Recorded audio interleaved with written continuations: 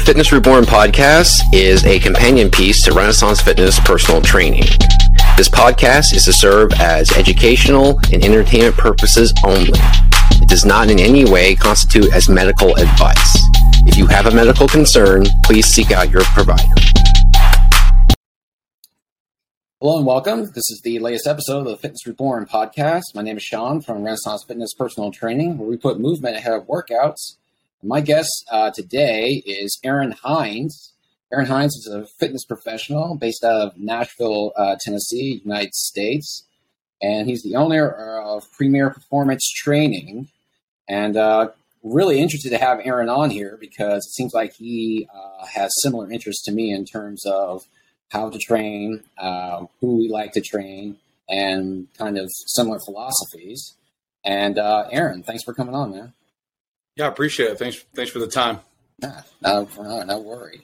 So what I like to start out with is I like to give people a context in which we're having a conversation. So I like to kind of go back and kind of hear where people's origin stories come from. So, why is what you do? We're going to get into that.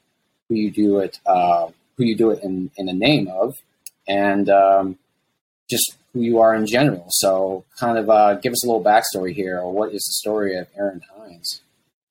Yeah, so Sean, I got, I guess you can bring it all the way back to probably 21 years ago, where I kind of got interested in health and fitness via a guy whose son was on the football team at my local high school. He was a bodybuilder back in the day, and at the time, I guess I couldn't even lift 45-pound bar off the bench press. One, because I didn't know what I was doing, and two, I was kind of a lazy high school kid. But I was kind of drawn to him because, he knew what he was talking about, what he was doing as far as fitness goes. So I just I took that up, took his, I guess, challenge, you'd say, and he said, hey, meet me at the local Gold's Gym down the road, and we'll work out on Monday. And so from then on, I kind of got hooked on it, and that's kind of where I started as far as my fitness profession, or enjoying, I guess, working out. So, at that time, I was probably 170 pounds, 6'1", 170, trying to play offensive line in high school. So my biggest struggle was putting on weight and getting stronger with that. And so by taking his advice and doing those things, I was able to do so, and I ended up getting a collegiate football scholarship where I played offensive line at a small school in West Tennessee. So from then on, it was kind of like, man, I really like this working out stuff. So let's see what I can do maybe for a living. And so in college, they only had athletic training as far as their program itself. So the program was athletic training and I guess taping ankles and injury prevention. So it wasn't really something I was too interested in. I was more about the health and fitness of getting people faster, stronger, more athletic. So I ended up just moving schools and losing about 25 credit hours. So it took me 5 years to graduate instead of 4. But when I graduated with a degree in exercise or health and human performance with an emphasis in exercise science from a small agriculture school in West Tennessee called University of Tennessee at Martin. And at that time, I thought I was going to graduate and conquer the world and do everything health and fitness related. And I knew everything, but that's when the kind of first, I guess, recession hit back in 2009, 2010. And so I was humbled of the fact that I didn't know anything, and ended up actually working at a grocery store for about a year because I couldn't find a job and what I really wanted to. So from there, I was like, man, this is not what I want to do. So I ended up applying to a lot of different schools around town and Nashville area, but ended up getting in at Florida State University for my master's degree in exercise physiology. So I finished that up in probably a year and a half. I went year round. I came in January, left the next August. And then I moved back to Nashville after that stint. But in the time I was working in grad school, I worked at a local gym. It was probably one of the oldest gyms in town. It was your bodybuilding, and these dudes were twice the size of I was. They could do pull-ups and chin-ups and, bicep curl, 100-pound dumbbells.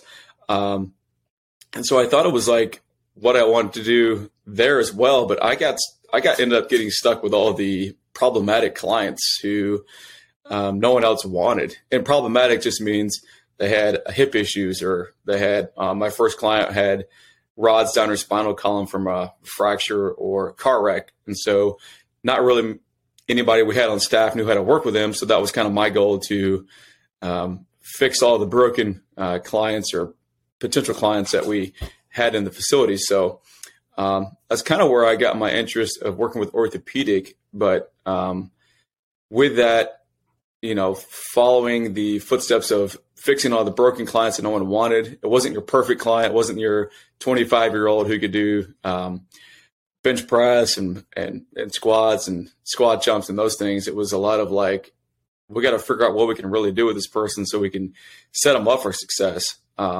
So that's where I kind of got the itch as far as working with those individuals. But once I moved back home, I worked at the local YMCA, man. I think that's a good place for anybody to start who's just getting into health and fitness. The ins and outs of membership, pricing membership, signing people up, getting people the ins and outs of what your facility is really about. And then on top of selling memberships and scanning people in, I started doing a little bit of training there as well.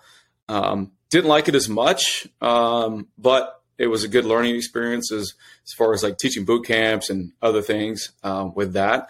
So, fast forward a little bit further, I ended up leaving there and becoming a health coach for about 3 years for a Fortune 500 company, working with employees of Dollar General, Dollar General, Eli Lilly Pharmaceuticals, Hershey Chocolate, State of Tennessee employees. And we were just basically working to establish health and fitness habits and lifestyle choices for those individuals who are triggered for our program. And triggering the program is just basically you're filling out a health history questionnaire, and anything that would consider you being abnormally unhealthy. It could be a higher weight, BMI, blood pressure. We just coached you through that program. And it was every 3 weeks or every 4 weeks, we tried to just establish what you're working on, what you could do better on, and just to fill out basically just a better overall fitness plan for the individual to lead them to a healthy lifestyle with that. So I spent there 3 years, Sean. And then after that, I ended up, a buddy of mine who I interned with 2009 had a pretty sweet gig training pre and post orthopedic injuries in a big time orthopedic clinic here in town. And so I took that plunge, and man, I was working with 80-year-old clients. I was working with your high-level athletes, pro athletes, semi-pro athletes, and just your average Joe who might have been outside playing basketball with their kids and ruptured their Achilles or torn their meniscus. And so kind of being that middleman in between the physical therapy and what's next. Most people, I think, would decide on stop doing therapy and just going back to regular day life. But that's where I came in to kind of help those individuals. So I did that for about 3 years, and then I actually got terminated about 6 years ago. And that's where we kind of turned into the fact of Premier Performance Training kind of came to life. So long story short, I started with 2 clients. I was training in and out of an apartment complex. I was doing boot camps for, probably should have not been doing that for his liability, but that's the only access I had. Where I was doing stuff in the park and whatnot. And so I just built my clientele from there and ended up just renting for my guy locally in town for about 3 years until I ended up subleasing a section of a facility for the last 2. And then fast forward to about a week ago, I just opened up my new facility in Brentwood, Tennessee. That's solely mine. So that's a lot there, but that's kind of where. Well, that's what I asked for. Yeah, that's where I am. So I mean, I've done a lot over the years. It's just a matter of every small or every big experience has kind of led me to doing things that I'm doing now. That sounds great. And yeah, so what I noticed when you were telling me here is that, like you said, over the last 12 years, you've done one thing or another. You've bounced from one place to another, and you've kind of taken in as much experience and as much knowledge as you can. It's kind of like grown you into the man that you are right now. So you've trained.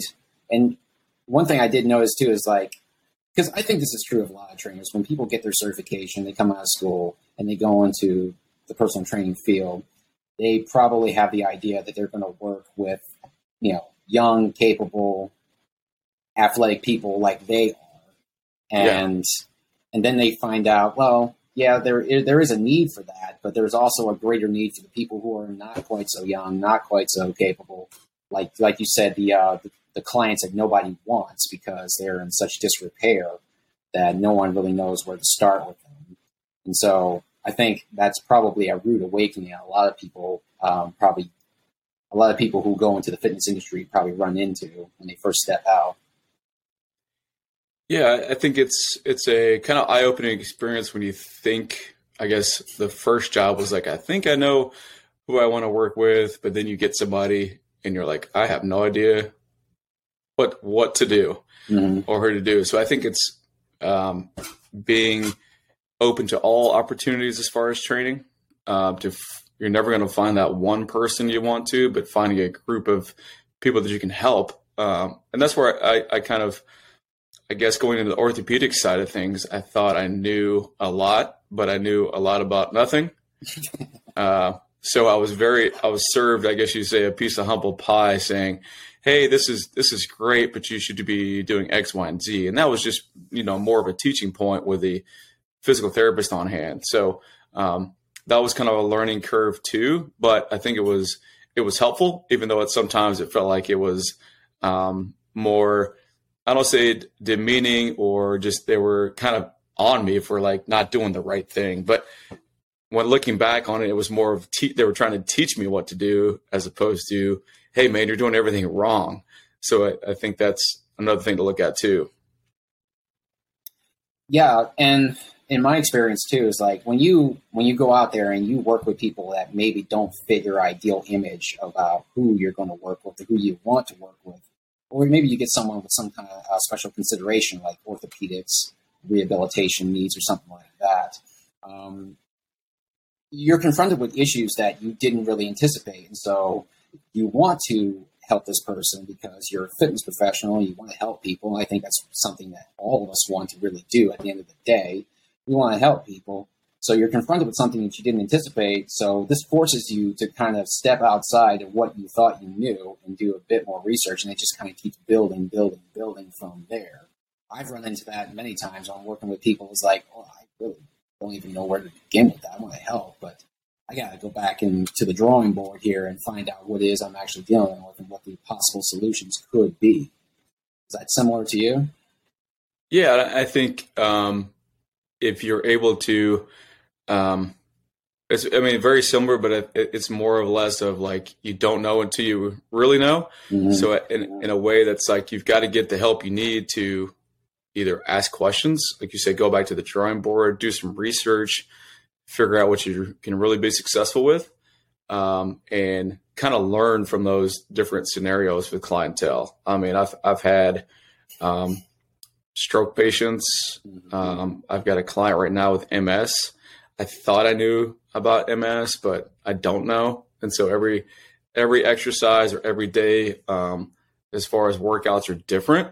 And by different, it just means you could wake up and be feeling awesome. And then you could, there's days where you don't want to do anything. So there's the highs and lows of that, I say disease or that limitation, but there's something new with everybody. But I think if you can learn and try to educate yourself on a lot of things and not just be good at one thing, I think that's going to set yourself up for more long-term success in a way. Right. So when I was looking into you, I noticed that you had a like you said specifically in your site that you work with people who are like 45 years and plus. Now, is that like an exclusive age range that you work with, or is it just kind of like, is that just part of what you work with? Like we work with elite athletes 45 plus, and it's just kind of, or is it Yes, that's more or less, I guess, my adult population. Okay. I like to consider that 45 plus. It's more, it's probably more of a 50 and up now. But I also work with like the sports performance side of things. So just more of the, I guess, I don't really I advertise the sports performance, but it's more or less, I enjoy both. But as far as the adults go, I do have some former pro athletes, but it's also that clientele range I have found to be 45 plus, 50 plus. They are one, probably more determined to get better. Two, they have a little bit more flexibility.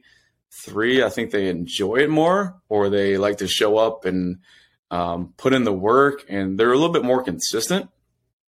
With that, I've tried the 40 and below, and it's not for what I do. I feel like a lot of that just age range in a way is kind of more, not me. It's not your high intensity boot camps. It's not your, I don't know, / Orange Theory / a lot of running and grinding of the joints. A lot of things and people I see that are 45 up have been there, done those things, and just want to be more, move better, feel better, and live life pain-free without waking up with like aches and pains and having to stretch for 45 minutes before they can lift a weight. So that's what I found that's more enjoyable for me. And so it's 45 to my oldest client is 81. And she comes 2 days a week. So that's just the group of people I like, I guess. Did you end up growing to like that demographic a bit more, or was it like, it was kind of like an epiphany? It's like, oh, I really like working with these. I really like working with these folks. I like their actual kind of more calmed down approach to fitness. Yeah, well, I mean, yes, I did like that more. But when my business first opened, I was more sports performance heavy. So it was probably like 90-10 sports performance, 10% adults. And then I guess it was probably a year into it. I just kept sitting around twiddling my thumbs, wondering when the next client was going to come through the door. Was when I had to kind of flip script. With sports performance training is great, but it's usually after school. It's not before school.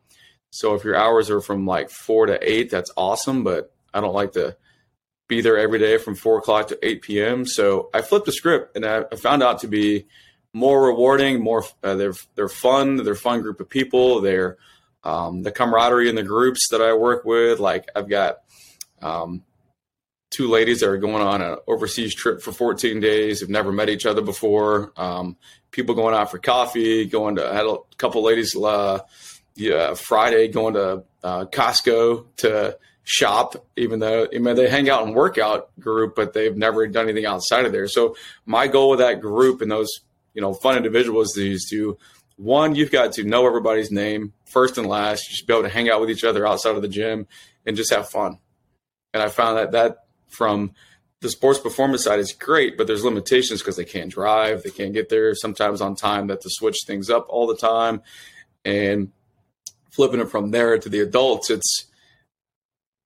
it's more consistent. Everybody likes to show up. If they miss, people call each other out. It's just a lot of different things that you don't think about running a small business with that clientele. Like when you miss, they're always asking, hey, where's such and such? Where's Kim? Where's Mike? Where's Susan? And the next time they come in, they're like, oh, you missed. Where you been? So it's a lot of like checks and balances and just checking in, making sure where people are and holding them accountable with that. So I think that's a little bit more fun on that side. Exactly. So what do you think are some of because you work with a broad range of people, and you have before pretty much all throughout your career, what do you think are some of the distinctive issues that people who are on the older end of things, like 50 and above, really face?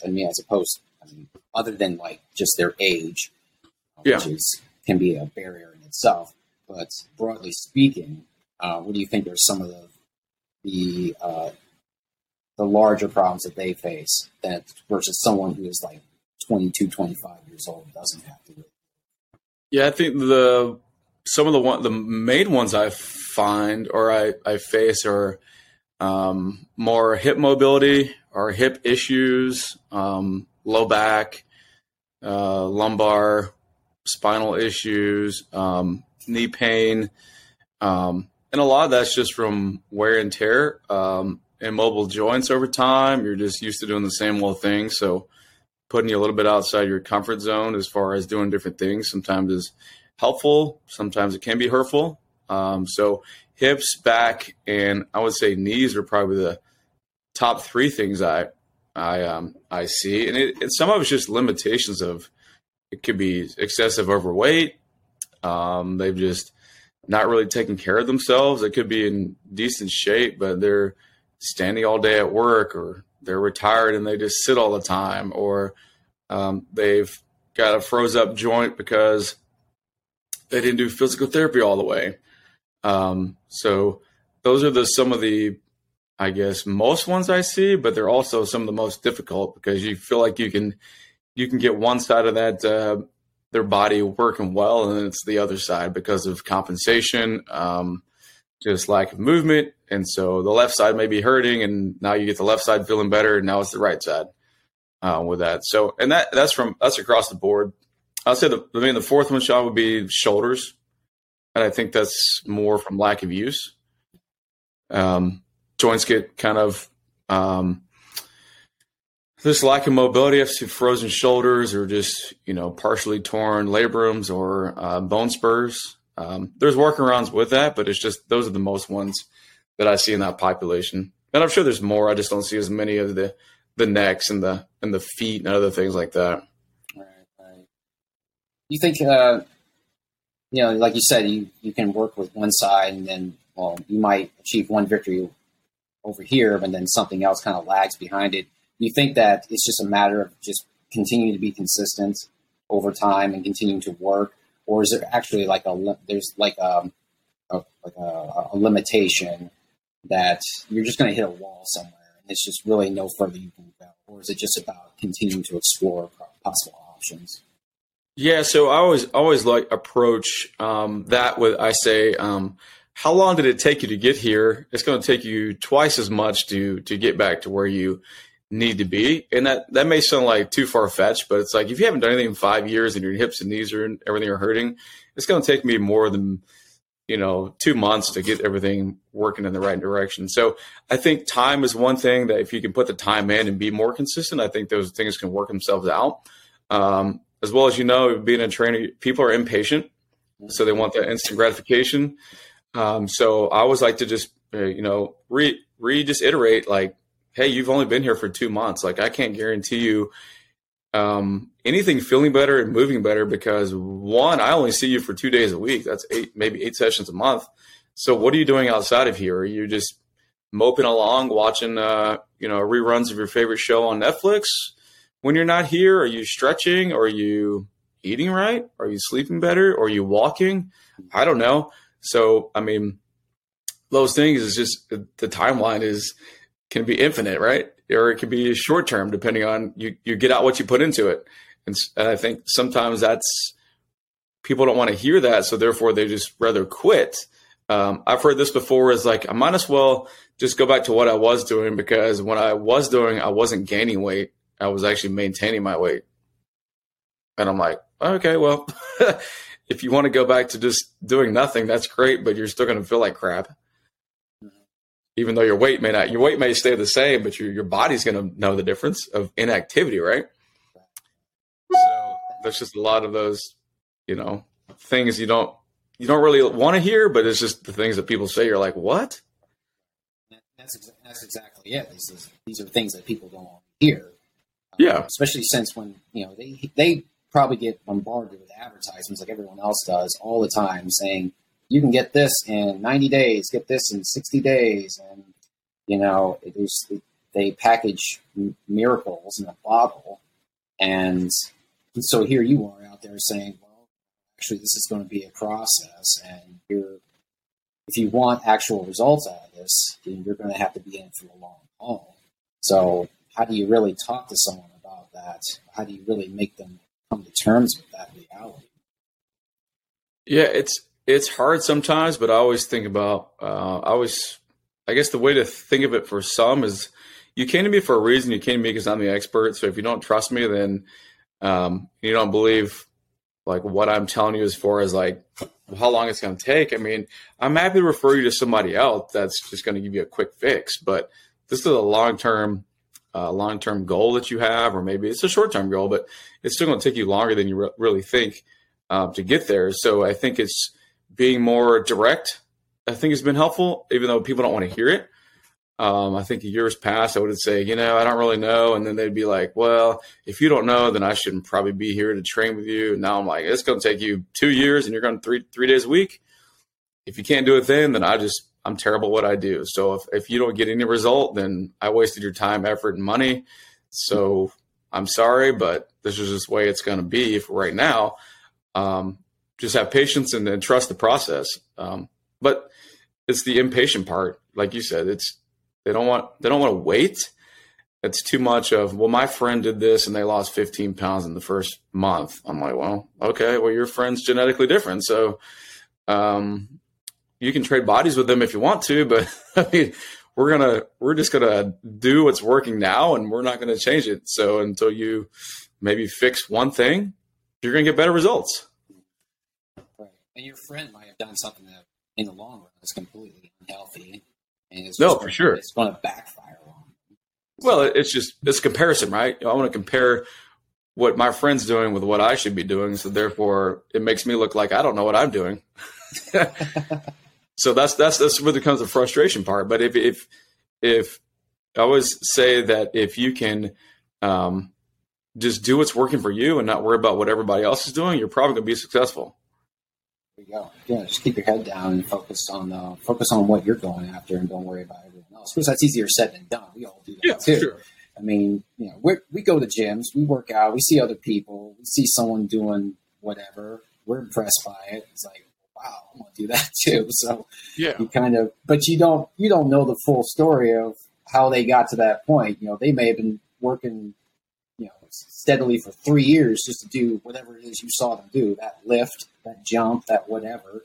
And here you see it, you've never done it before. It's like, I'm going to do that too. And you find out you can't, and then you're down on yourself because you can't replicate what you just saw. So yeah, I know there's always a story you don't know. This is what I tell people all the time. Especially when I have new clients, they come in and they look around, especially if they're older and if they're female. They come in, they look around, they see all these very young, very beautiful people, nice physiques everywhere, and they get immediately intimidated.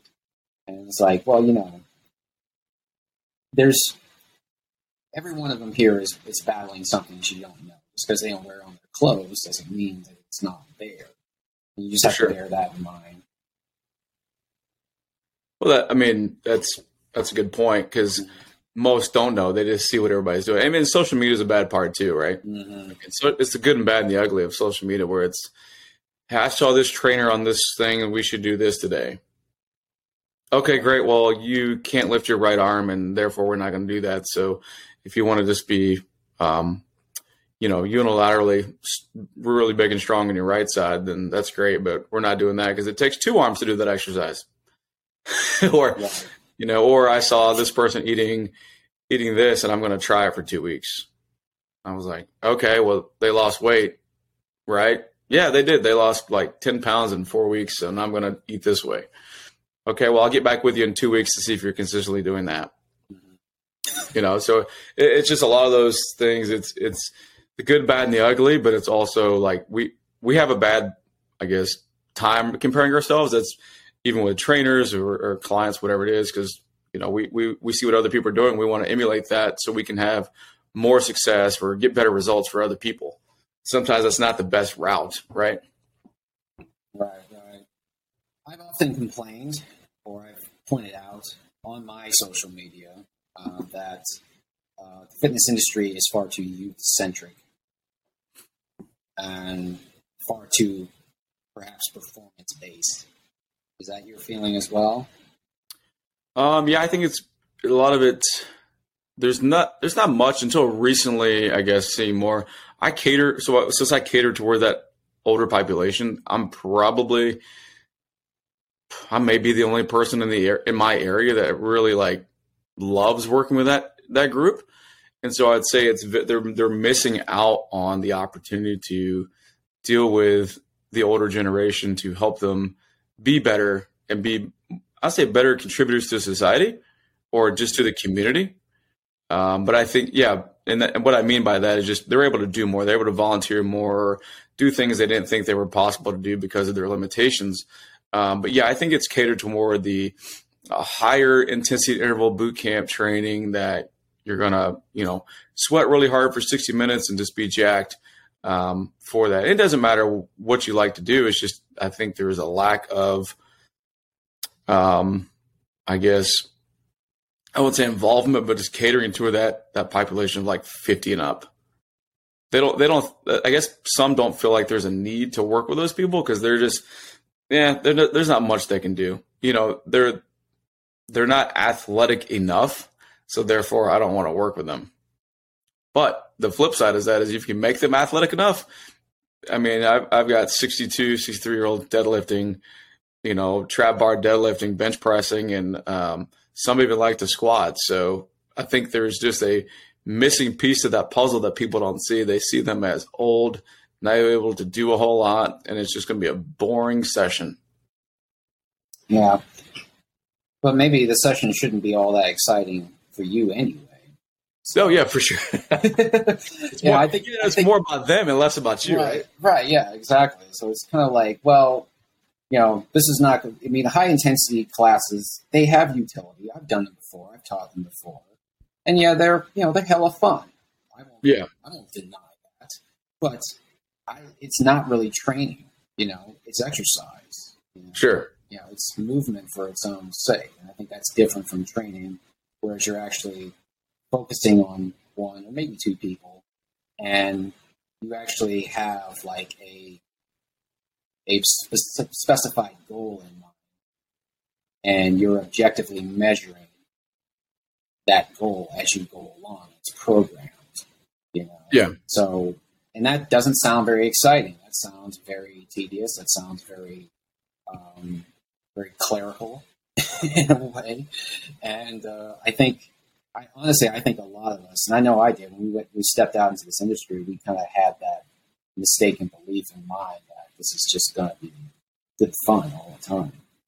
Yeah, I think that's where some trainers will, make it or break it, right? It's if it's not fun, or if you're kind of I would call it a deadbeat during your session. You're just kind of like 1, 2, and then you're not really correct. You're not really in it.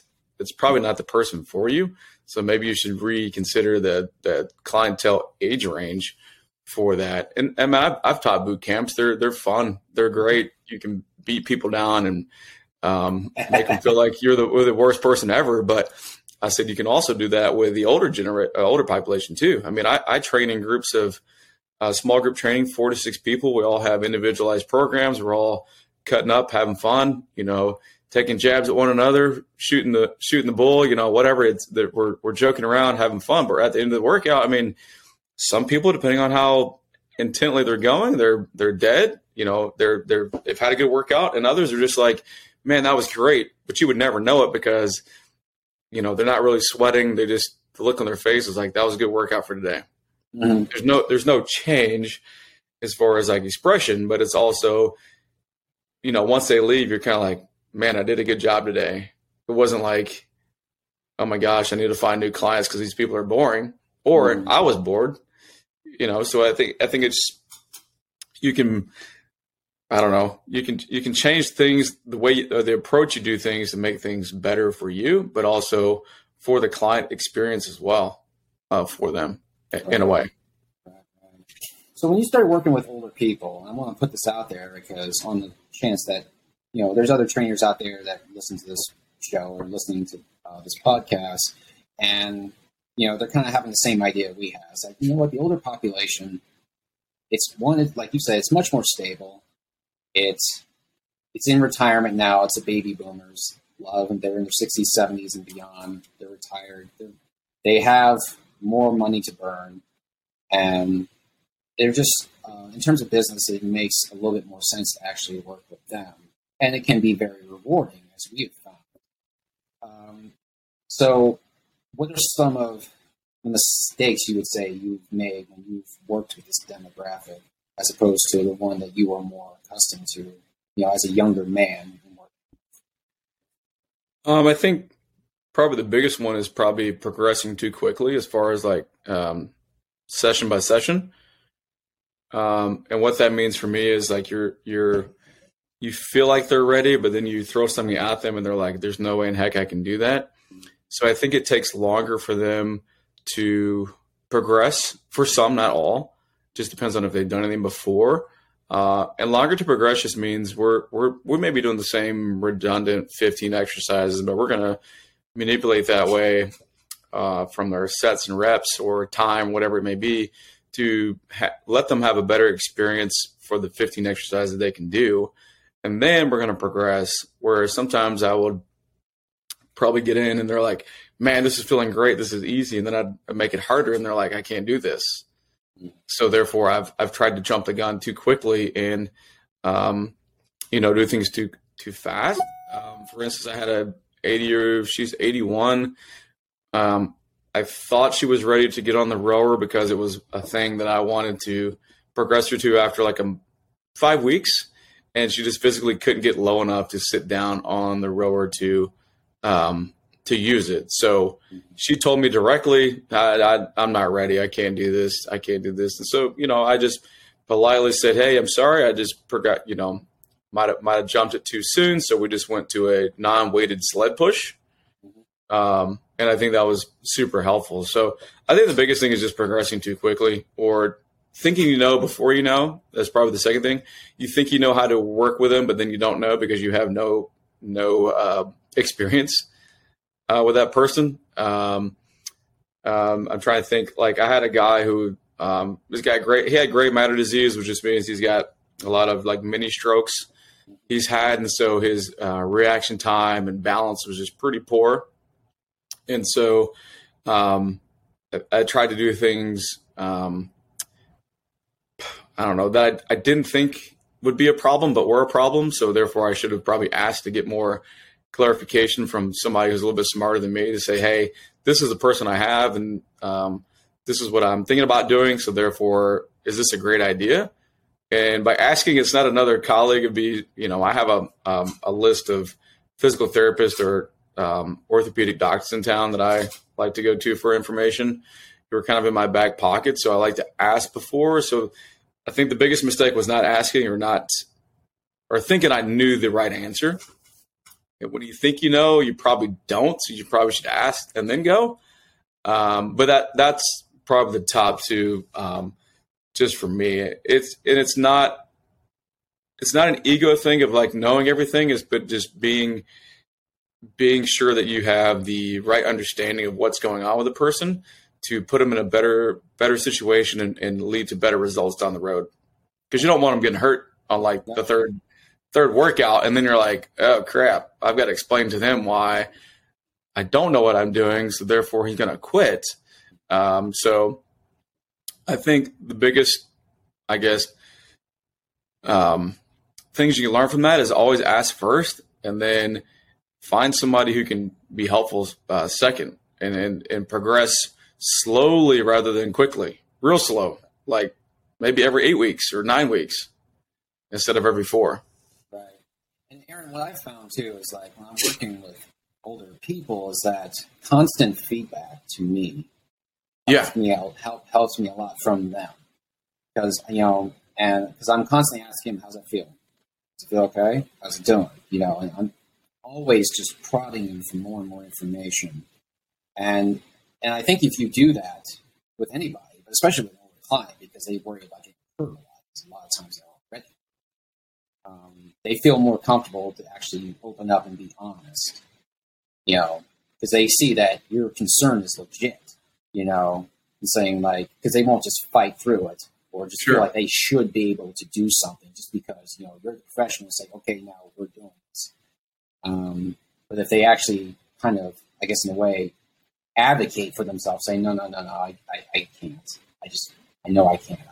It doesn't feel right. I need to step back. And I think that's critical when you're working with older people here, because then you can see that the feedback is genuine, and then okay, we can step back. Then that's okay. We can regress and do something else, or we can continue on. And it's a great reciprocal and respectful relationship between trainer and client. Yeah, I'd 100% agree with that. It's always finding what's working for them in the time or in the moment. Have you ever gotten the client who you can tell by their facial expressions that this is probably not a great position or exercise to be in or to do, but they're going to fight through that first set, and then by that second set they're like, yeah, I don't know, I don't really feel this where I'm supposed to, so let's try something else. I get that quite a bit, but it's more or less they don't want to be told they can't do it initially. It's like, hey, this is something different, we're going to try it. Give me feedback. Let me know where you feel it the most. If you don't feel it where we're supposed to, which for this exercise, maybe the hamstrings, let me know, and we'll go to plan B. And usually they're like, that felt okay. And I'm like, all right, please explain that. What's okay feel to you? Did you feel it where you're supposed to? Not really. Okay, so it's going to be give and take, right? They're going to tell you they don't feel it. We're going to adjust if we have to adjust multiple times, and we're probably just not there yet for that exercise. So we're going to move on. So yeah, I completely agree with that. More feedback, the more you can ask, the more you can get info more from them during that exercise or during that entire session is going to be more helpful than hurtful. Right. Have you ever had someone who had to who really just pushed back against anything you suggested, to the point where it was like kind of defeating the purpose of why they were even with you in the first place, because yeah, I mean, I've had that a couple times, but it's that's a tough position to be, because they're it's not the client's always right, but it was a individual referral, been with me for about a year, and while I was trying new exercises, because you just get tired of the same routine, and it's like, nah, I don't think we're gonna do that today. Nah, I don't think that's a good one. And I'm thinking, all right, let me think about this. All right, you're telling me that this hurts and that hurts, and if we do this, then it's not gonna be worse. But then you would do the exercise, and they're like, nah, I don't think that's a good one today. But I think there's a lot of pushback. So I just said, yeah, we're just gonna go back to in my head, I didn't really say anything, out loud, but in my head, I'm thinking like, oh my gosh, if we have to go back to the same exercises again, I guess it's going to be okay, but it's going to be redundant and boring. But I mean, she was like all in on that. And it was, it was because of her back didn't feel great or her leg didn't feel great. And so during session, it was almost like it was semi-argumentative, but also like trying to be like, all right, well, if it doesn't feel good, then that's on you, but we can do it again. So, I'm just going to sit over here and watch you do this exercise we did the last 4 times we were here. But yeah, I do have that. And some of it's jokingly and some of it's like, nah, I'm not doing that ever. Yeah, hard pass, that kind of thing. Yeah, but I'm like, okay, well, I'm trying to put you in the best position physically and exercise-wise to put you set you up for success. But if you're that adamant of not doing it, then we're not going to do it. So don't bring it up again. How do you coach people, anybody, not just older people? How do you coach people to know the difference between discomfort and pain? Because a lot of times when you're going through progressions, yeah, you're going to hit probably another level of discomfort. You've done these exercises for 8 weeks now. You're pretty comfortable with it. It doesn't seem like you really have to really work at it very much. And so it's time to step it up a little bit. This is how you get the gains. You constantly challenge yourself. You constantly ratchet it up a little bit within reason. And this is how you get stronger. This is how anything gets stronger. How do you negotiate that with somebody who is just very adamantly like, no. I like this. Let's keep to this. I don't want any more. Yeah, you can try, I guess, in a way, be more upfront on an explanation. I always say pain is hurtful to the touch, discomfort, or soreness. Pain and soreness are different, right? Soreness is like, oh man, that feels like I got to go work out, and you may be a little stiff. You're walking around, you feel like your muscles got worked, but the discomfort wise and the painful side of things is like, man, that really hurts, and it hurts for more than 48 hours, maybe 72, maybe it's 4 days in a row. You can distinguish that by, more feedback, right? So it's like, what did we do to make it so painful that you couldn't go home, or over the weekend you couldn't walk the dog, or you couldn't do this? And some of it's just being maybe in bad position and not catching it on the first set. Maybe it's the second set, third set, or, maybe they did something over the weekend and they kind of relay that pain to something we did in the workout. In reality, it wasn't. So we kind of have to do I call it like a session overview or a session reassessment. Sometimes you kind of say, hey, this is how I feel. This is what we did. What do you think hurt it? What do you think was the determining factor that you couldn't do X, Y, and Z for the last 4 days? And sometimes you're like, I don't know. Okay, well, are you just sore? Or is it like really hurt? And then sometimes it's always like, it really hurt. And so we have to kind of like peel the layers back and kind of figure out like why it hurts. What did you do differently? Did you sleep weird? Did you try to do something at home? Did you, I don't know, leave the session and it hurt? Or did it hurt 2 days after? Or is it just physically, you're in pain? I don't know. So there's a lot of things you have to kind of like assess, reassess, and assess again to kind of figure out what's really going on with them. Because some will tell me initially, that really hurt, I don't want to do that. Or I was in so much pain for 3 days that whatever exercise we did the last time, we're not going to do it, or we're going to go lighter with that. So I think that's a challenge. You've probably found that to be a challenge as well. It's like, what is really a pain point and what is really a soreness or discomfort? Everybody's different, because I have a lady she's got a huge pain tolerance. She's had hip variable surgery. She's got a bone spur in her shoulder, and we're just kind of trucking right along. So some days it's like that really hurt, and other days it's like I'm just sore. So it's tough, but you have to kind of be sensitive, or I won't say sensitive, but just kind of open to suggestions on what you should do different, right? Because if you're not, you're putting them back in a difficult position that they're not going to want to do that thing again, or be that sore or that, in pain, right? So you kind of have to adjust, readjust, and figure out why this is happening, right? It can be all the more challenging too, because when you request this kind of information, this kind of feedback from somebody, what you're asking them to do too is actually assume some responsibility for their own well-being and their own fitness here too, because you're asking, for information. It's like, well, when you were home, when you weren't with me, and you went about your activities of daily living, did you do anything different? It's like you're doing some detective work here. Did you do anything different? Did anything else feel differently?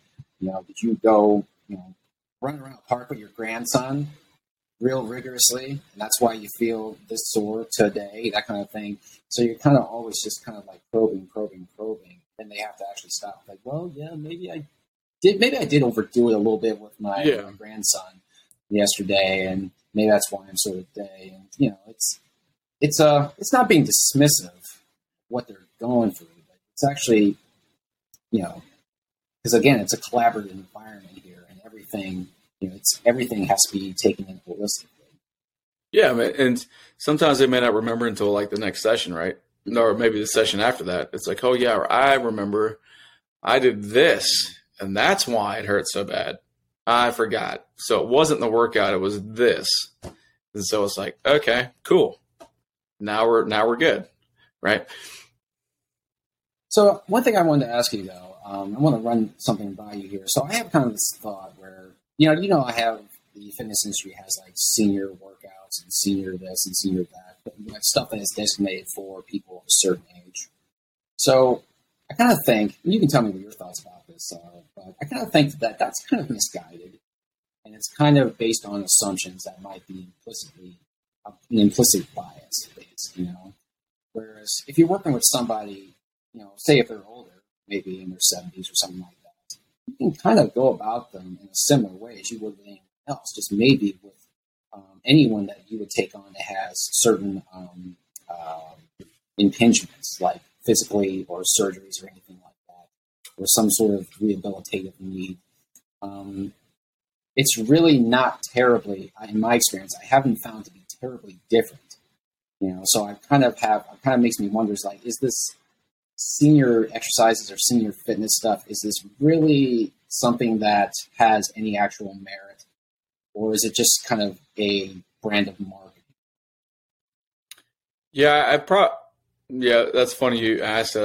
I just got another, I think it's senior exercise specialist certification just because, man.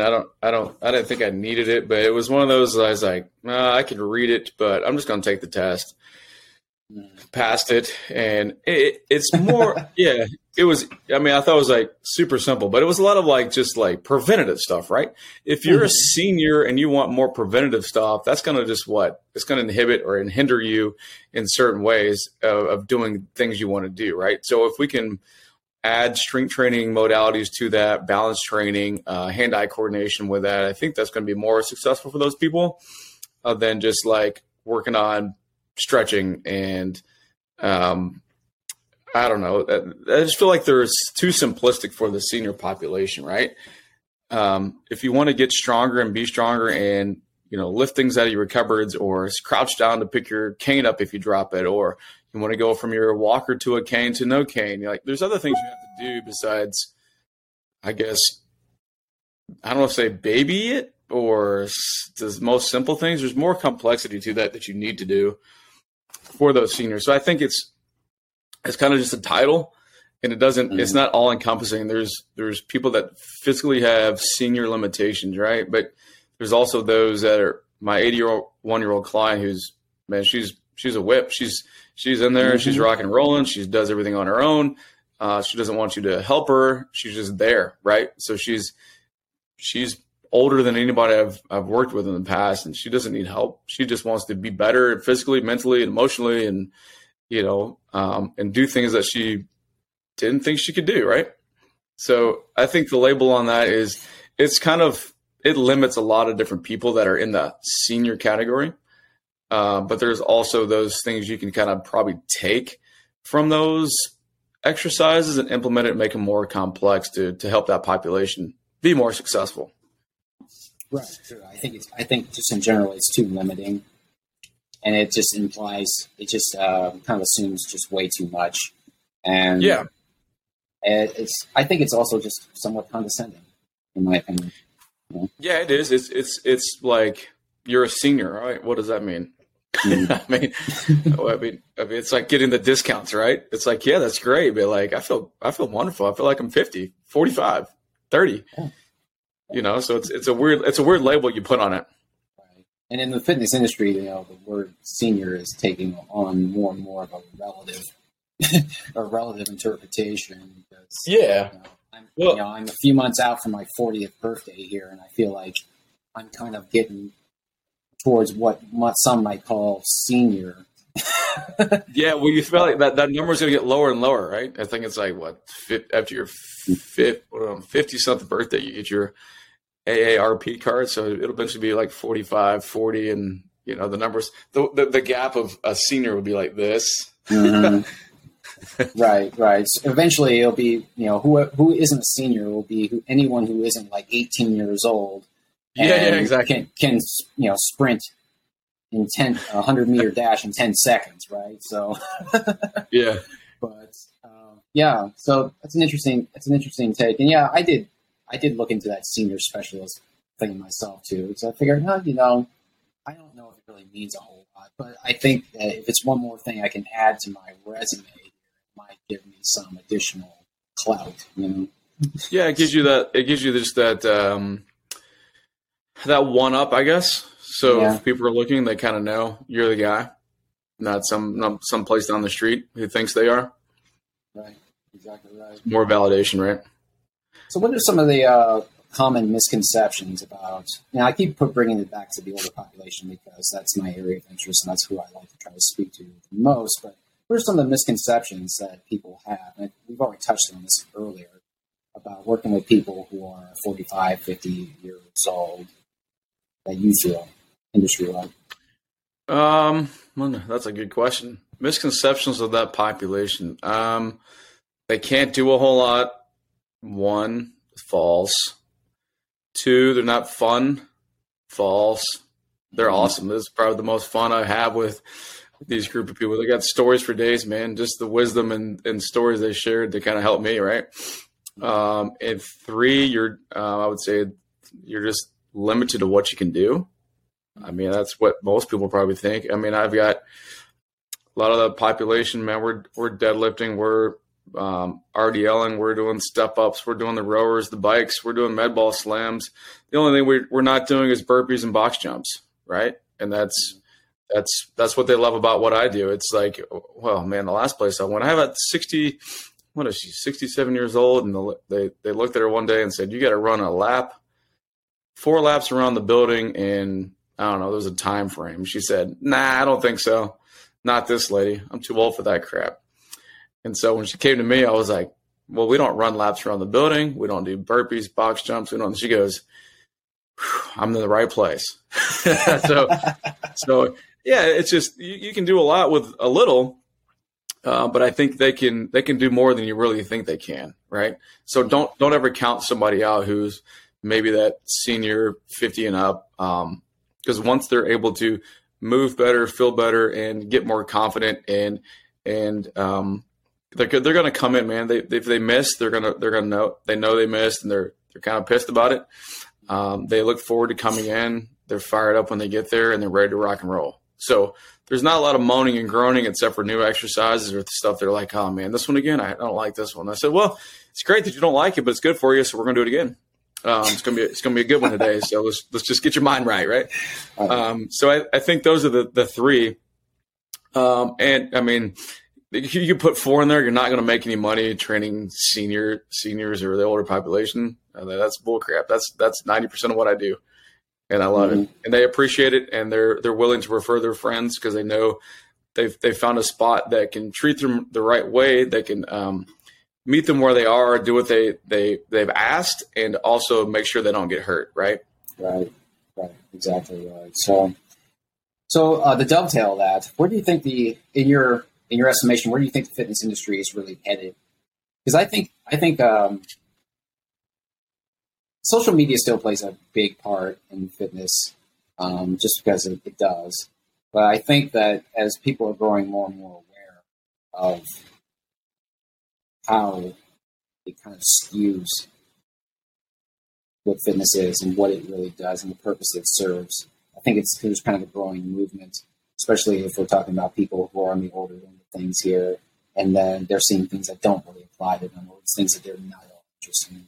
I mean, it's very flashy on Instagram and Facebook and things like that. But I feel like there's kind of a growing awareness. It's like, this is not what's up.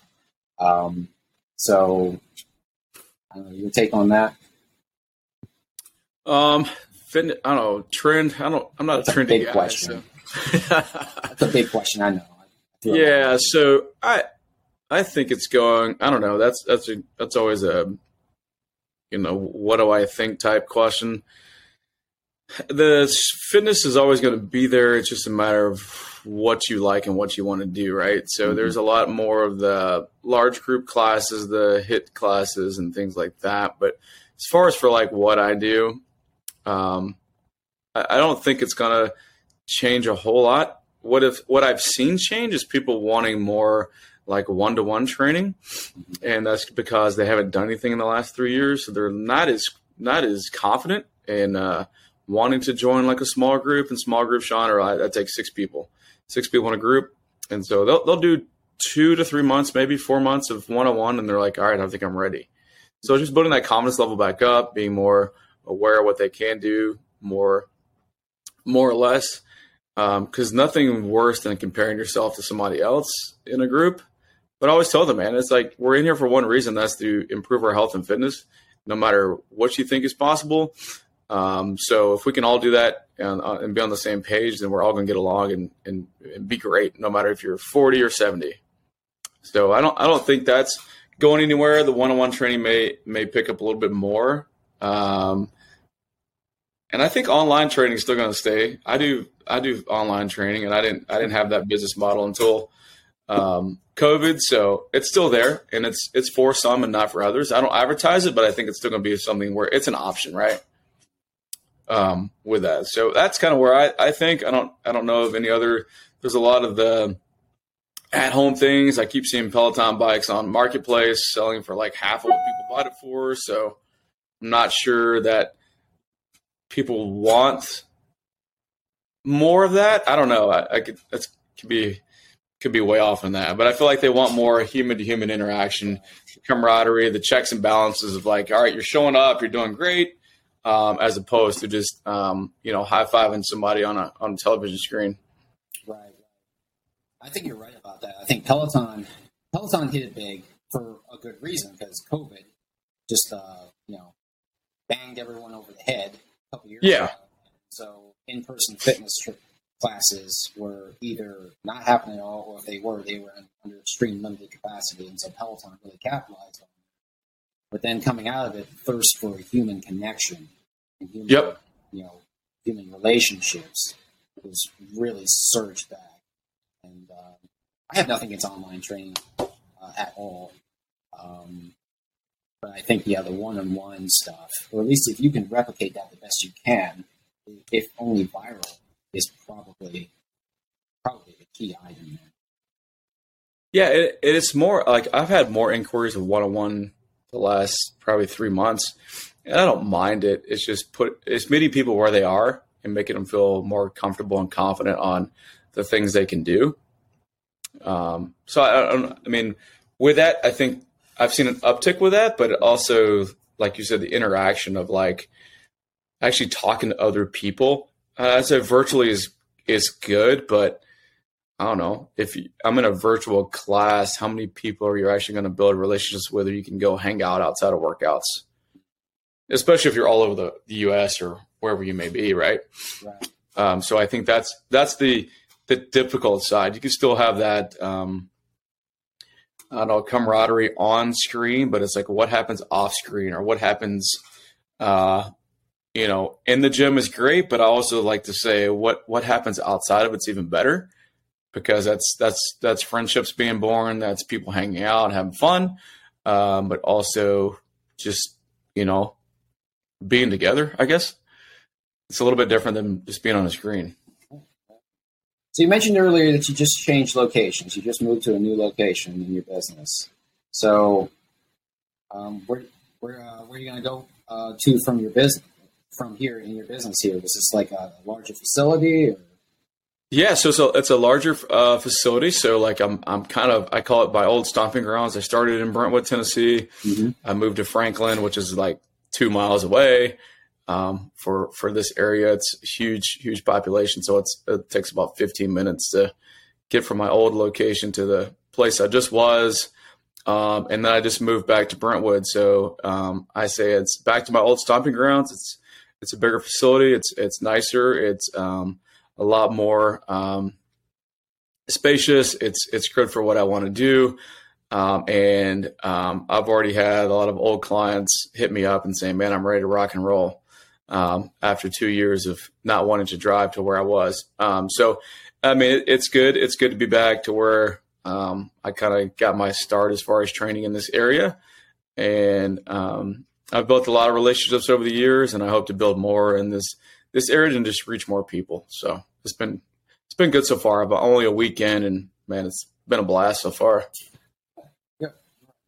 So as we start to wind down here now, is because one thing I like to do as a closing tradition, because we tend to talk about a lot of different things in the space of an hour, is that if you can leave people with one thing to remember, maybe one thing only, what do you think it would be? Don't overcomplicate. And I can explain that and go for probably 30 minutes, but just don't overcomplicate things. If you're confident on the product you put out, then it's good. A lot of people don't ask for the ins and outs of why you program things. They just want to know that you're putting them in a good position and put them in a good place for success. So what I say, don't overcomplicate it. Don't second guess yourself with those things. And that's anything. That's from your workout program to your business or whatever it is. That's one mistake I probably made, is trying to be too complicated, and people don't care. Simplicity is best. Right. It's probably it's an imposter syndrome probably sinking in. It's like 100%. Yeah, 100%. Like if I don't make this look and sound brilliant, people are gonna think I'm a moron. Yeah, well, that's the thing of it. Going back to our certifications, is like I've had one person in 12 years ask me, "What are your credentials?" I mean, if you put good product out there and you get good results, people are going to talk about you, so you shouldn't have any problem getting clients in the door. Sounds good. I think it's a great place to end it there. Well, Aaron, thanks so much for showing up, man. I appreciate your time. Yeah, man, I appreciate you. It's been a pleasure. Good. So, all right. So, everyone who's listening here, I will put all of Aaron's social media and connections and website on the show notes as usual. Don't forget that you can contact me. The email address for me is on there as well. You can also, as of right now, you can sponsor Fitness Reborn, so I can get more guests on like Aaron. We have great conversations here. That link will be provided as well. And so thanks so much again, Aaron, for showing up. It's been a real pleasure. And thank you to everyone here who's listening to this podcast. This is the Fitness Reborn podcast. My name is Sean, and I'll see you all next time. Move forever. Take care. Hey, thanks for listening. Don't forget, you can become a supporter of the show by becoming a monthly subscriber. No commitments, cancel anytime. Every little bit helps, and I'd sure love your support. Also, you can click any of the links to our social media platforms provided in the show notes, and you can email me at renfitnesswarriors@gmail.com. That's Ren, R-E-N, fitnesswarriors@gmail.com. If you got a fitness story to tell, I'd love to hear it. And you never know, you might just find yourself on the show. Until next time, train hard. Peace.